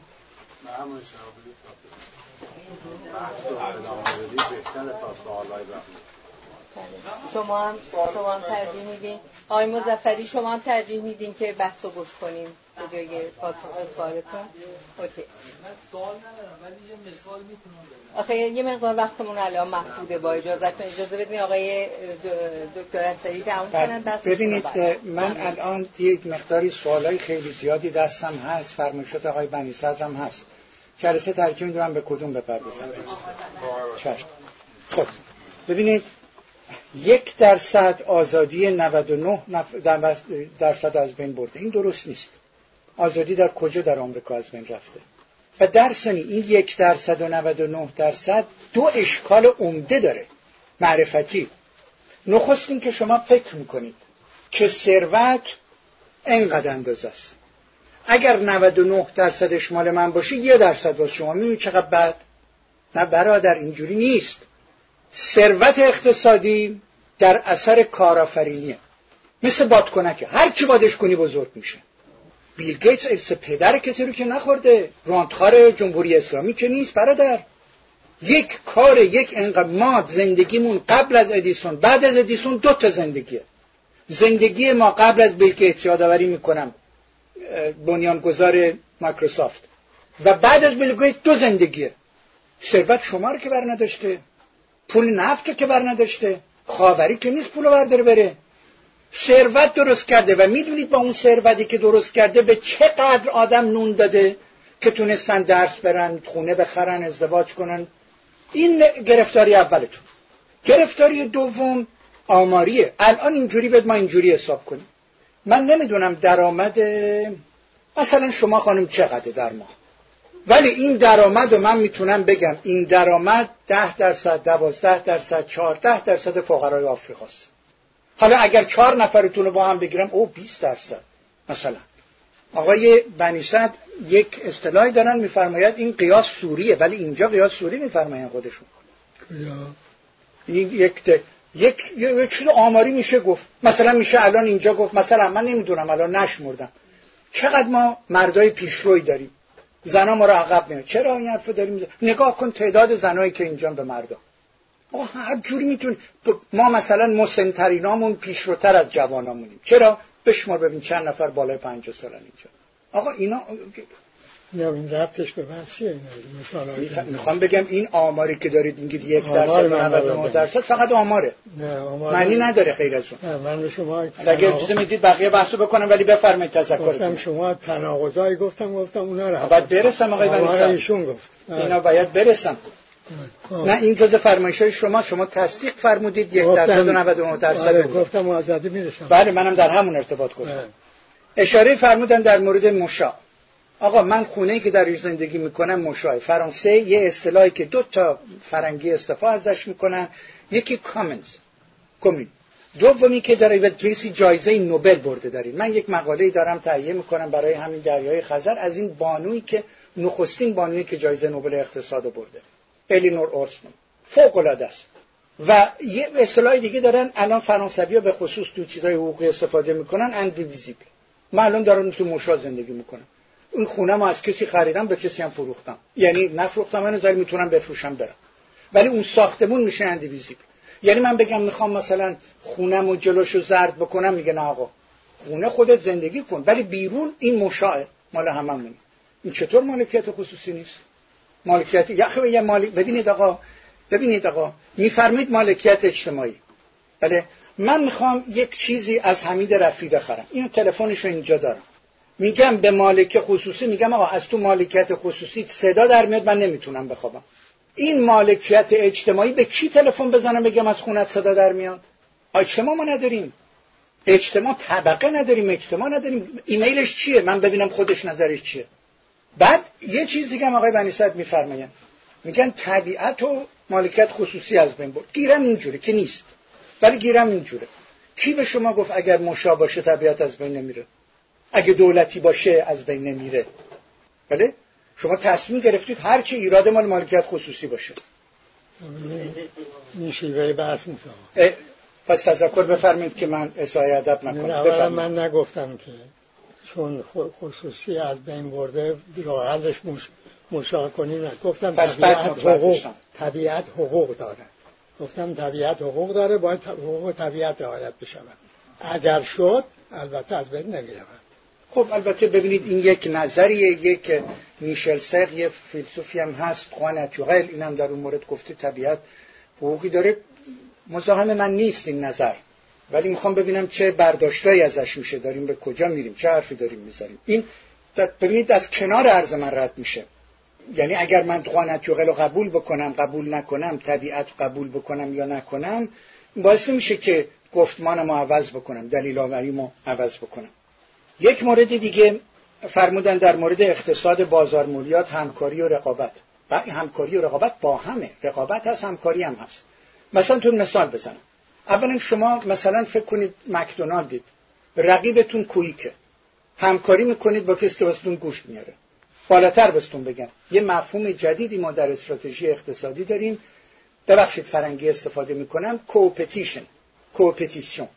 این لغت، این مفهوم یک ترکیبی است از 2 مفهوم، کوپریشن همکاری و کامپتیشن رقابت.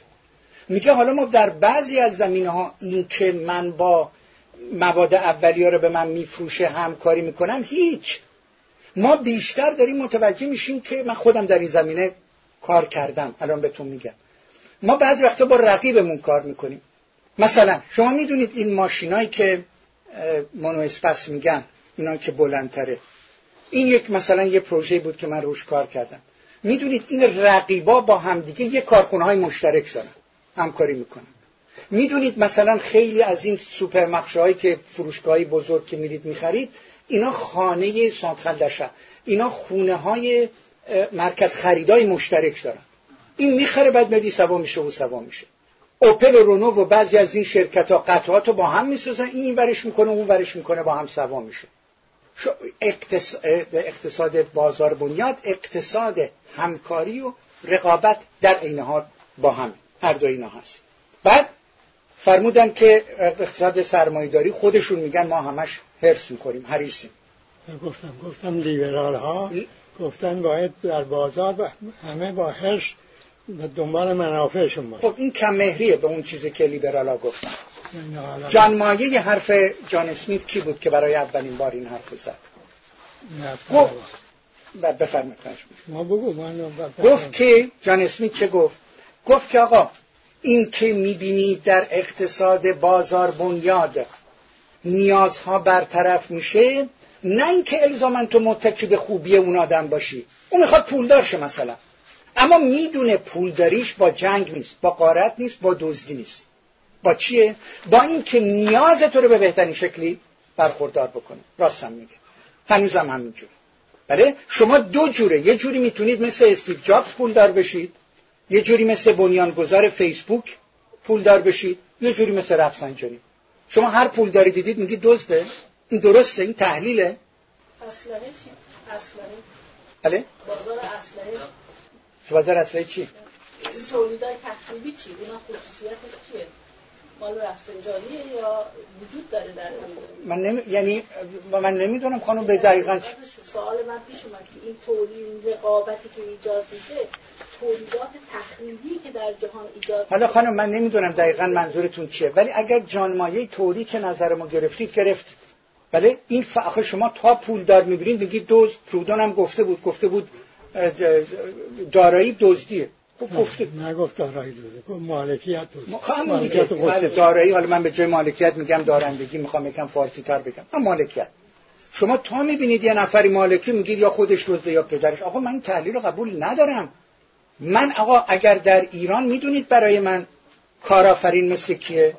مثل صادق هدایت، مثل نیما، مثل سبا. فخر ایرانه. ایرانو بالا میارن.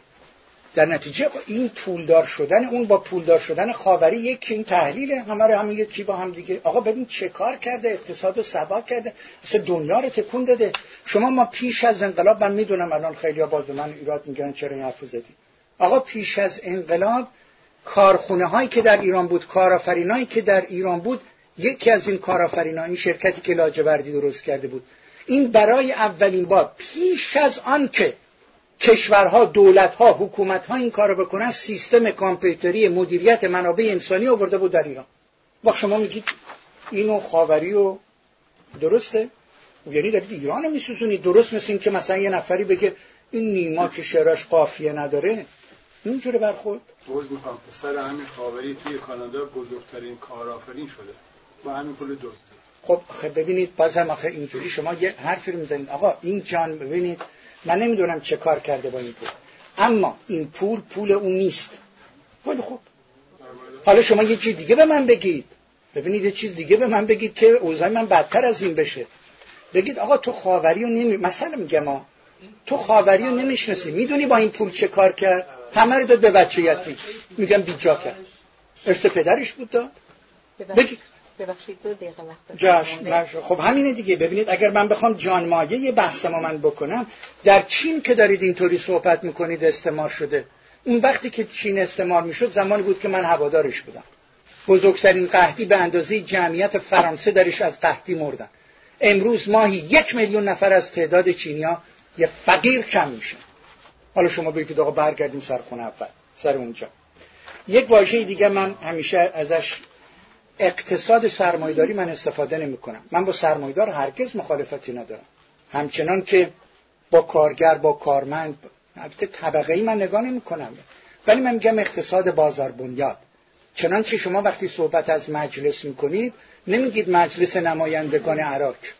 میگید مجلس. اون وقت دارین خب بله مجلس نمایندگان همه توش هستن.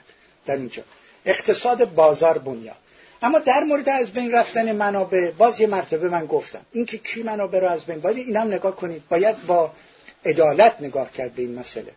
یه جوری شما صحبت میکنید که انگار از اولا فقط سرمایه‌دار از بین برد، چون سرمایه‌دار بوده دیگه، بده سرمایه‌دار از بین برد، از اون اولا میدونست.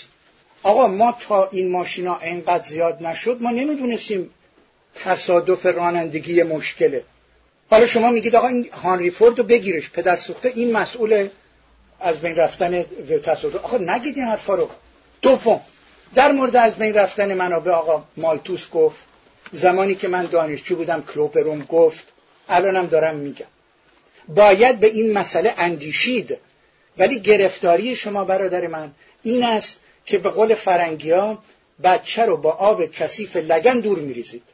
ببینید چی کثیف چی نگه داشتنیه. شما در این اقتصاد سرمایه‌داری که گویا همه چیز رو از بین برده، باعث شده که فقر امروز بالاتر از برنامه‌ای که سازمان ملل متحد داشته عقب زده بشه، سطح عمر بیاد بالا. هیچ وقت به این اندازه جهان اینقدر صلح نداشته که الان داره. نمونش این فرانسه و آلمان، از آلمان اومدن، اینها 10 سال یه بار به هم میپریدن. نگاه کنید تاریخش رو نگاه بکنید، همش به هم میپریدن. از اون زمانی که بازار مشترک رو درست کردن الان شدن بزرگترین متحدا با هم دیگه. شما سرمایه داری اونم یه بحثیه. بله اینم حالا من وارد این بحث نمیشم، اونم کاش یه بحثی بذاریم ما داریم. ما معلوم شده که خب ببینید اینو میگید من میگم و بحثمو تموم میکنم. اینم یکی از دیدایی که من سخت باش مخالفم، بسیار که توهین بسیار زیادیه به مردم ما. یعنی دیدید میدونید من یاد چی میافتم؟ هیچ وقت من با بچه‌ام این کارو نکردم. بچه که میافتاد سرش به میز میخورد ناراحت نباش، زدمش، بچه‌م گول میخورد و نمیدونستی چه تعلیم بدی داری میدی. حالا چرا دموکراسی نداریم؟ آمریکا. چرا اقتصادمون اینجوره؟ آلمان. چرا وضع مهاجرتمون اینجوریه؟ برادر مسئول زندگی خودت باش. گیرم آمریکا اینجوره، هستی جلوش وایسی یا نه؟ همش اونجا که میگفتم روزه خوندن به یاد اینا بیفتادم، به اینجا حرفا. نه آقا یک مسئله داری. حالا بحث من رفتین کنار، وقت من تموم شد خانم. بله بعد چشم میزنم. در هر سپاسگزارم ازتون. آقای بنیصدر شما 10 دقیقه لطفاً. بله عرض کنم که اینکه رقابت با همکاری نمیخونه یه امر بدیهی است، ولی رقابت رابطه قواست، همکاری رابطه حق با حقه. این دوتا نمیشه با هم آشتی داد. در ذهن میشه شما بگی بله اونا هم رقابت هست هم همکاری هست. همکاری هست بین اونایی که یک شبکه رو ایجاد میکنن، رقابت هست بین اون شبکه و شبکه های دیگر. این دوتا نه من میگم، این از پیش برای خود لیبرال ها معلوم بود. چنانکه جرالد وینستون لی، درست تلفظ میکنم یا نه بماند، ایشون میگوید تقلای رقابت آمیز برای کسب ثروت سبب قربانیان بس پرشمار می شود، زیرا همه را بر ضد هم برمی‌انگیزد. دفاع از مالکیت فردی در یک سرزمین و بلکه در جهان تخم نفاق می پاشد و علت همه جنگ ها و خونریزی ها می شود. نظر او بر این واقعیت بنا می شود که نه تنها ممکن نیست همه انسان ها به طور برابر ما از مالکیت خصوصی برخوردار شوند، بلکه ممکن نیست همه انسان ها مالک خصوصی بگردند. از این رو لیبرال ها برای مبنا رو بر این گذاشتند که در اونجا در بین آزادی و برابری قربانی میشد. وقتی پای آزادی و مالکیت خصوصی به میان میاد، آزادی است که محدود می شود. این که شما میگید کجا محدوده، از پیش معلومه. در لیبرالی رو میدونه که وقتی ثروتی در یک گروه جمع شد، میگه آزادی هر کس تا جاییش که آزادی دیگر از اونجا شروع میشه. منتها اون از اون جاها، اون ماورای ملی، این جاش از این سر دنیا تا اون سر دنیا، اون کارگر بیچاره یه قدم هم نمیتونه برداره، برای اینکه بخواد زیاد کم قدم برداره میگه مرخصی اخراج. مثلا سرمایه دار نیست، صحبت دعوا با شخص نیست، دعوا با نظام است. سرمایه داری یعنی سلطه سرمایه بر کار. این حرفه. این رو شما باید یک نظر روشنی راجع به این داشته باشید و روی این بشه آدم بحث کنه. خب حالا شما میگید که خونه اینجا شما یه آپارتمان دارید، خونه شخصی شماست.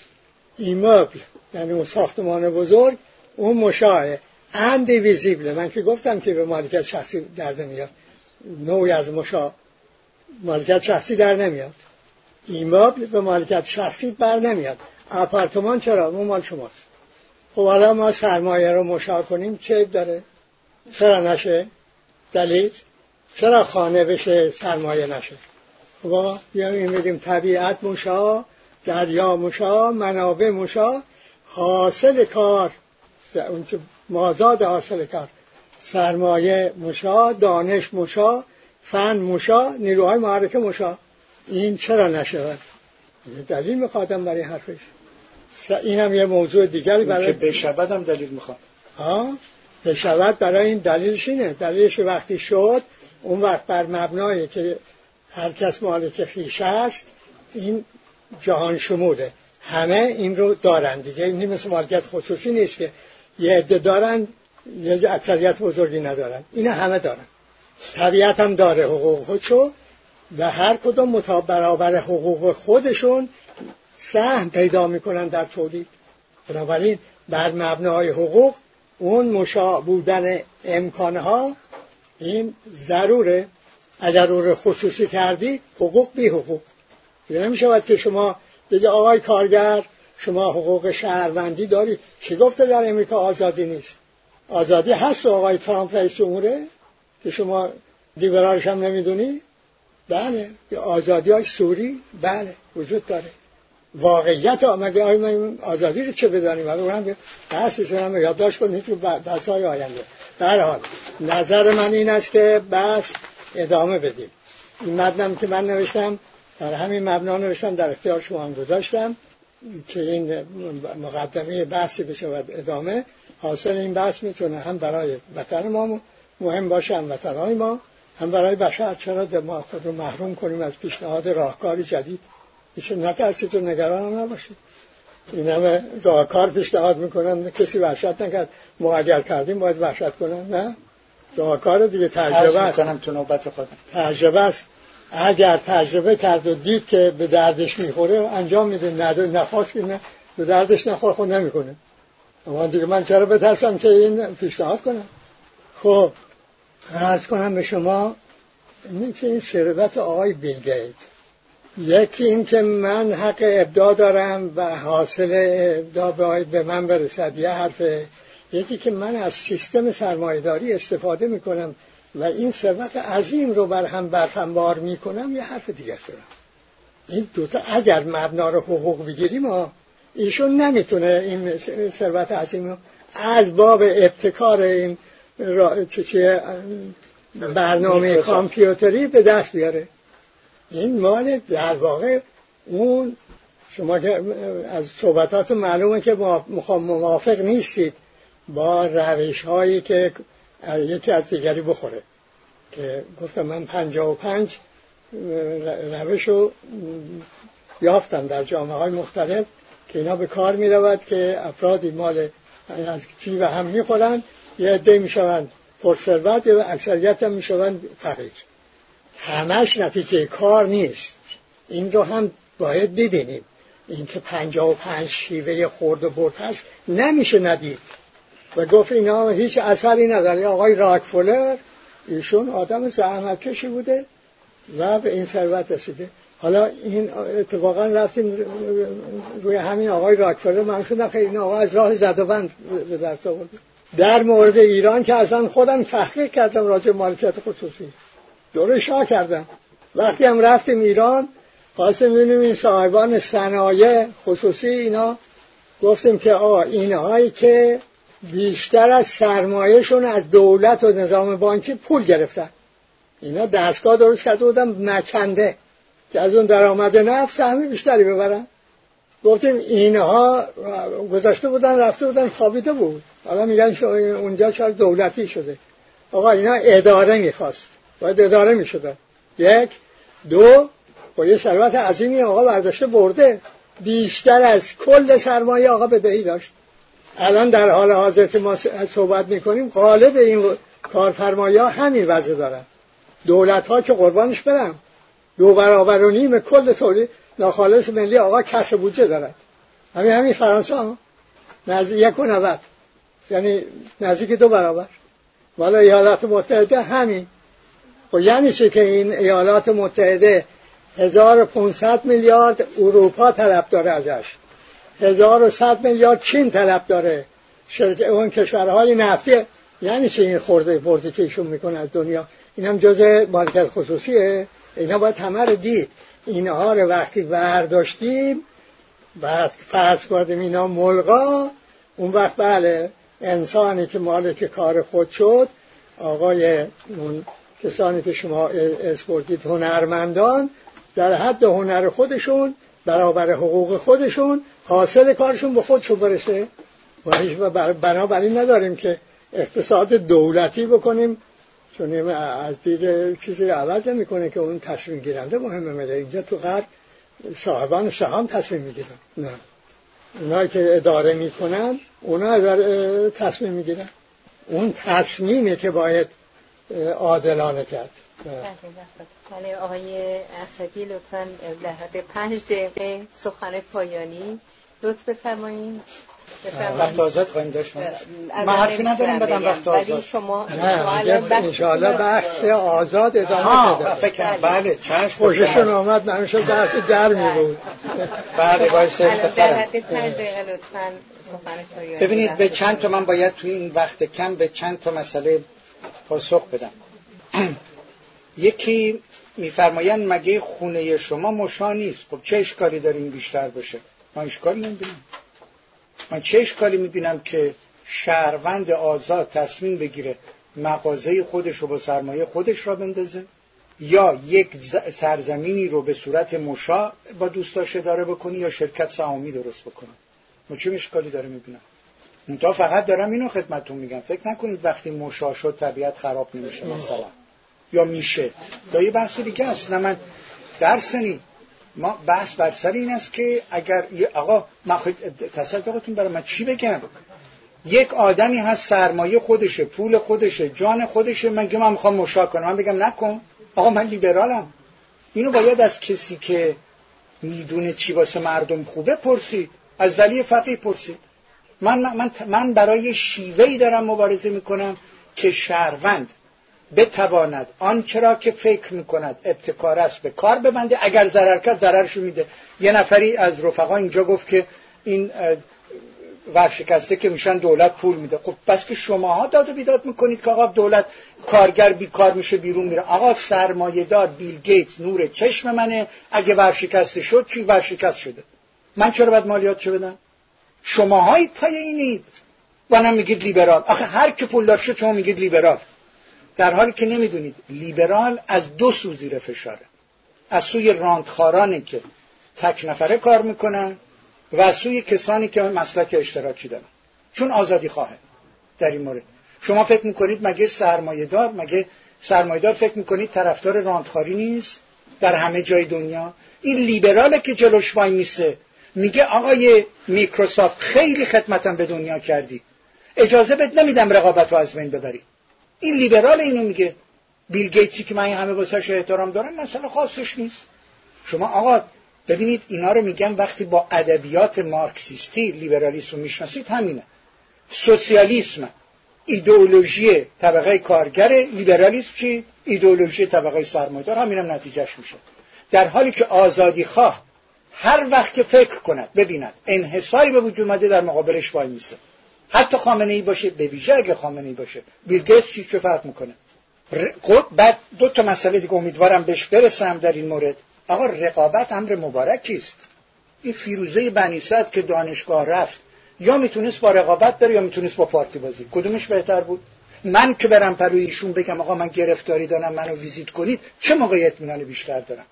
وقتی که با رقابت به اون دانشگاه رفته و اومده بیرون و به این بیمارستان رفته یا به اون، یا وقتی بی رقابت باشه. به چه خانم عزیز، شما ایرانید، حفیظ سعدی بفرمایید دانشگاه. معلوم نیست چی از توش در میاد. یه روز یکی از این سوال پسندیده نبود، ولی خب منم گرفتاری ندارم وقتی سوال از من میکنم. یکی از من وقتی میگم تو ذهن‌ها اینجوره، جمشید اسدی طرفدار لیبرالیسم هم یعنی سرمایه‌داری هم یعنی ضد آفریقایی، ضد سیاه. از من پرسیدن آقا تو که اینجوری داری میگی حاضری بری پلو یه پزشک سیاه؟ سوال بسیار بیجاست، باید جواب بدم. چشم همین الان با این جمله تموم میکنم. پاسخ بهش دادم که بستگی داره اون سیاه‌پوست کجا درسش خونده. ولی آقا رقابت بستگی داره که این رقابت رو شما در چه چارچوب قانونمندی انجام میدید. بله؟ یعنی زمانی که فوتبال میگه آقا رقابت با هم بکنید دست نباید بزنید، آقا این قانون باید رعایت بشه. تمام. بله ممنونم. با پوزش که به دلیل وقت نداشتم و البته سپاسگزارم از مدیریت بسیار عادلانه. تقاضا می‌کنم در حد 5 دقیقه بفرمایید لطفاً سخن پایانی. من عرض کنم که اولا رقابت با مسابقه فرق می‌کنه. مسابقه علمی مسابقه است، رقابت اقتصادی که پدرجد به طرف در بیاره زمینش بزنه بازار مال خودش بکنه، این دو چیزه. کاری که دختر شما با بعضی دیگه از نامزدای دانشگاه پزشکی کرد. نه مسابقه جای کسای دیگر رو گرفت. نه خیر، مسابقه علمی دادن. کی در مسابقه علمی برنده شد این میگن که آقا برنده شدی، از اون علمش بقیه هم استفاده میکنن. اما شما آمدی میگی که چند به اصطلاح نابرابری مبارک است، به اصطلاح شما رو میبرم به کار میبرم مبارک. یکی نابرابری علمی، برای اینکه این سبب میشه که دائم همه در مسابقه باشن، اونها که بیشتر میدانن علم خودشون رو به دیگران در اختیار دیگران بر بکشن. یکی نابرابری در عدالت جویی و در عمل به حق، نابرابری در اخلاق، هرچی بیشتر آدم اخلاقمند باشه خب بهتر. فرق میکنه در رقابت در اون چی که شما میگویی محدوده، علم نامحدوده، هر چی دلت میخواد رقابت بکن، به صلاح مسابقه بده. حق نامحدوده، تو هر چی دلت میخواد به حق عمل کن که از همه بزنی جلو. اما این منابع موجود در طبیعت بی‌نهایت به قول شما نیست. رقابت اینجا یعنی شما به تصرف کنی بقیه دیگه نتونه کار کنه، از اصل کار کردن میفته. حالی که در اونجا اون که در مسابقه جلو میزنه مانع کار علمی اون یکی که عقب مونده که نیست، بلکه کمک میکنه به اونم بیا بالا.